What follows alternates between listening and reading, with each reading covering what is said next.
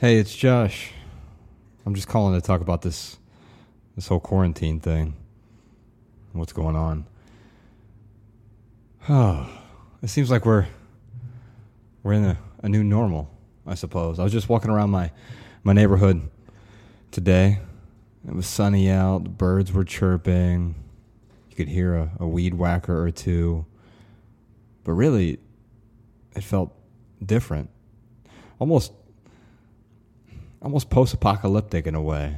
Not in the same way you see at the beginning of a movie, although maybe sort of, but like there are people walking around with P100 respirators, the really big respirators that you would use if you're painting a car or something.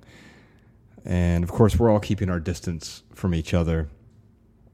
And you notice underneath these masks, sort of shifty eyes, people questioning each other, making sure, are you going to walk on the sidewalk or should I walk around you? People keeping their distance. And it feels kind of strange. There's no hugs or handshakes, obviously. And we're in a world now where I can't even imagine going back to shaking people's hands at some point in the future. Although I also can't imagine going to a world where there's no more hugs, right? Now, obviously, as the minimalists, Ryan and I have gone out on hundreds of tour stops over the last 10 years, and we recently calculated that we've hugged over 60,000 people while on the road. And I've never gotten sick once from that, but we're in a different time now, and this is a different virus, and it's something that seems to be much more serious than the common cold or the flu, and so I've had quite a few people ask me, when do you think this whole thing is going to turn around? But I don't know if it's going to turn around. In fact, I don't think it will turn around. Turning around presupposes that we are going to go back somewhere, as though we can turn back the clock to November of 2019. Of course, that's not going to happen. So things aren't going to turn around. We're not going to get back to normal. There's going to be a new normal. And right now we are in a different normal as well. And I don't think this is the new normal. But I also don't know what the new normal is going to look like. And that's why I'm going to start these quarantine conversations with friends of mine, also friends of the podcast. And we're just going to do it on Patreon because we're going to have some private conversations and talk about some things that we probably wouldn't typically talk about in public. And we'll probably disagree quite a bit. My friends and I tend to have different beliefs. It doesn't mean one of us is inherently right or the other is wrong. We tend to have similar values, and often we want the same thing. We just get there via different paths, and it might take some argumentation, some deep philosophical discussions, some political discussions even, to hash it out. And I am open to having my mind changed about certain things. I'm obviously learning a whole lot as we adjust to this new world. I was driving through Idaho a few days ago. It was the day before they had that big earthquake out there. And as I was driving through, it seemed like the opening scene to a apocalyptic movie. The skies were gray, it was dusk, and the highway signage, the digital marquees said, "You must stay in your homes."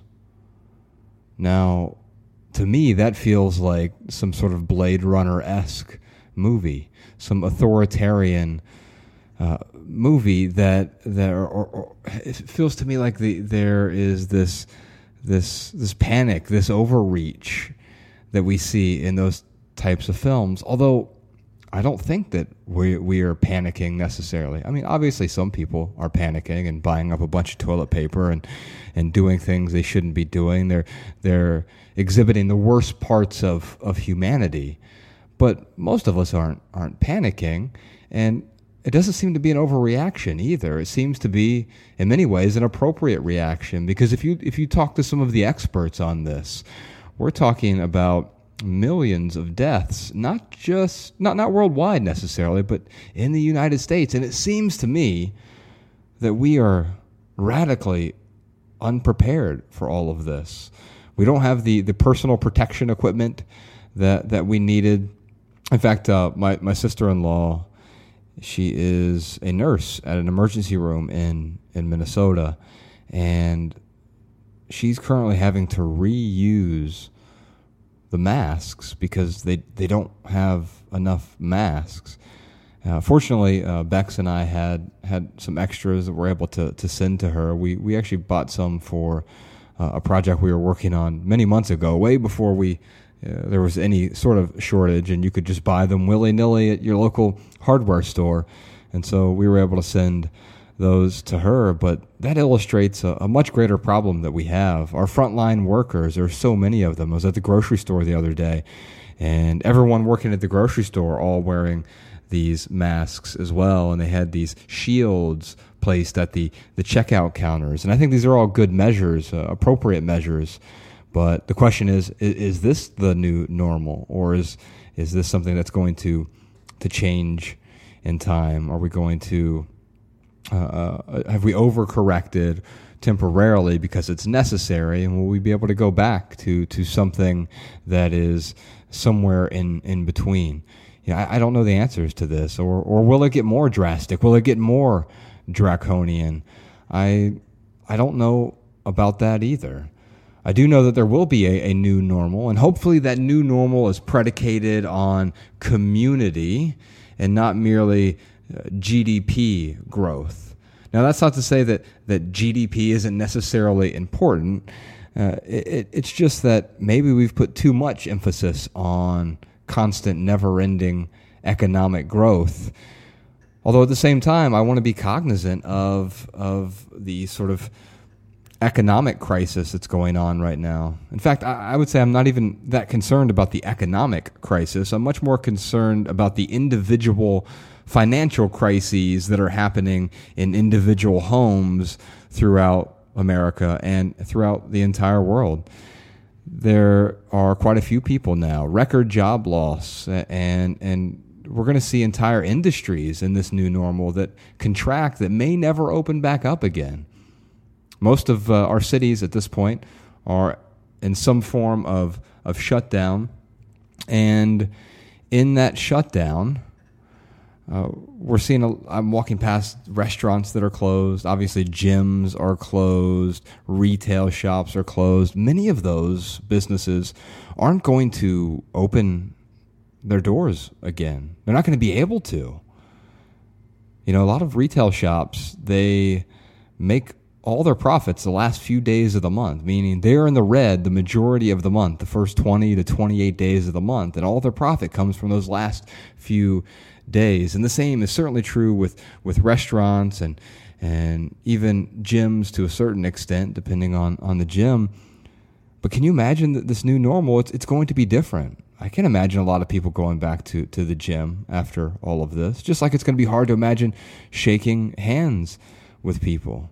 If you go back just a few months, 3 months ago, if someone extended their hand to you, you would be a real jerk if you didn't reach your hand out and shake their hand. Now, if someone extends their hand to you, they are the jerk. They are socially inept and unaware. And it's amazing how quickly all of this has changed. I think we're going to see that changing with all these businesses as well. Some of them will reopen. Some of them will be able to adapt and maybe even change the entire structure of their business. The business model might change. Restaurants might deliver more and therefore require less retail space and less prominent retail space. No longer do you have to be on the main drag in town. You don't have to have that marquee location if you're just delivering food. You can have a warehouse in South Central or on the west side of Dayton and deliver food from there. And so that may actually help mitigate some of the costs. And so I think businesses are going to shift that way. Obviously, fitness, people aren't going to stop being fit, but we may stop going to the gym in the same numbers. I mean, we already knew this, that if you go to a gym before, it's probably one of the least healthy places that you can be, right? Your local gym, not only do they have all the off-gassing from all the equipment and the paint and the mats that are on the floors and all the carpet and of course you have all the chemicals and cleaners that are used to clean the equipment throughout the day, and then all the harsh chemicals that are used at night to essentially Lysol the building from top to bottom. And then, by the way, most gyms have poor air ventilation and filtration systems. Oh, and if you're at a busy gym, what's happening all day? People are constantly huffing and puffing and breathing out all the CO2. These are some of the most polluted places on Earth, and that's before the coronavirus. That's before the spread of SARS-CoV-2. And so it was already a vector for disease and germs. And now I think people are going to be more cognizant of that. And that's why you're going to see more people you're going to see people, who are working out at home. Right now, Peloton stock is through the roof. You have a lot of people who are just doing body weight exercises or lightweight exercises.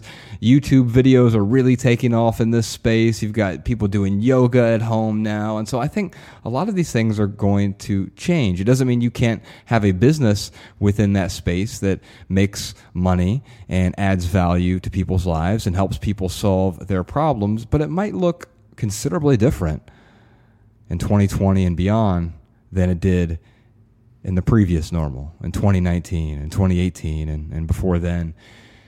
And so this new normal might see a complete shift.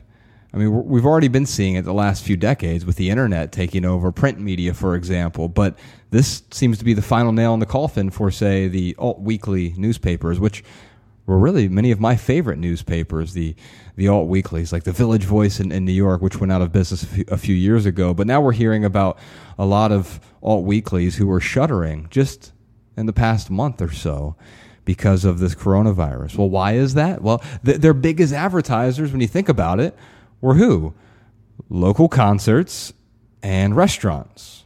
Well, what's not going on right now? Local concerts and restaurants. In fact, Ryan and I had an entire tour planned for this month. It's our first tour in 2 years, and we had to postpone that till November because of everything that's going on. And we've been affected in many other ways. We've had to delay the filming of our next Netflix film. We had to cancel all of our speaking gigs. Oh, and by the way, we own a coffee shop. We own a real brick and mortar business. And we had to radically attenuate the staff's hours. In fact, in many cases, we have about 14 employees there. The staff, some of them are working 0 hours a week right now just because we can't open up the doors. We built a community space, and right now we can't have the community gathered there. And so we're doing to-go orders where you can order from a distance online only or via phone. And we'll place your coffee or your sandwich on a table, and then you can come and pick it up. So there's no individual interaction. There's no close contact. Now, you can imagine what that does for a business. That's not sustainable long term. And in fact, what we're trying to do right now, Ryan and I have made a commitment to not make any money from that business during this time, just so we can try to pay our employees whatever we can from the little bit of money that comes in there at Bandit Coffee. By the way, if you want to support it online, it's just you can still order coffee online, and then that helps us pay the employees whatever we can pay them at this point. Unfortunately, we're not Starbucks. We don't have deep pockets, and so we can't afford to continue to pay people. And so we're seeing that multiplied all over the country, right? Record high unemployment, 3.3 million people filed for unemployment 2 weeks ago. I think it's something like 3.5 this past week. That the previous record, I believe, was like 600,000. I mean, we're talking exponential growth of unemployment. And in this new normal, we're going to have to figure out what employment looks like. The gig economy, in the meantime, it might mean having 2 or 3 temporary jobs where we're delivering things and being one of those essential employees. By the way, if you are one of those essential employees, whether you're a frontline worker at a hospital, you're a nurse or a doctor or just a receptionist at a hospital, thank you. If you are working at a grocery store, thank you. If you are fixing elevators in a city, that needs to happen still, thank you. If you are picking up trash, thank you for doing what you do. What you do is more important than ever, and we are more grateful than ever for how you're contributing. This is obviously a real pandemic, and the health implications are real. I know from my own sister-in-law, healthcare workers are being taxed beyond their limits, and we don't even know what the end of this pandemic is at this point. But what we do know is that we have to adjust, right? And that adjustment doesn't mean all of us staying home in perpetuity. I also don't think that is going to be responsible either, because what does it look like going forward? What does it look like if we're all just home for the rest of our lives? Obviously, that's not going to work. We have to work. We have to pay our bills. We have to pay our rent and our utilities, and so we need to be able to have a means to do so. We have to be able to make money. Not because we are putting money first, but the reality of life is that we have to earn an income to pay our bills. And if anything, minimalism has prepared me for this more than anything over the last 12 years. Thankfully, I don't have any debt. I have an emergency fund. And so while all of this is a giant inconvenience, it's exactly that. It's an inconvenience for me. And I think I'll be fine long term, even though I'm going to have to adjust quite a few things as well.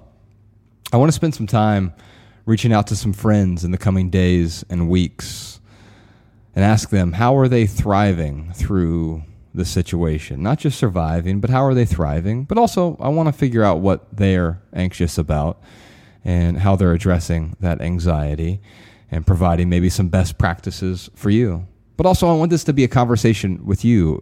I'd like to know how you are thriving through this. What are you doing to create?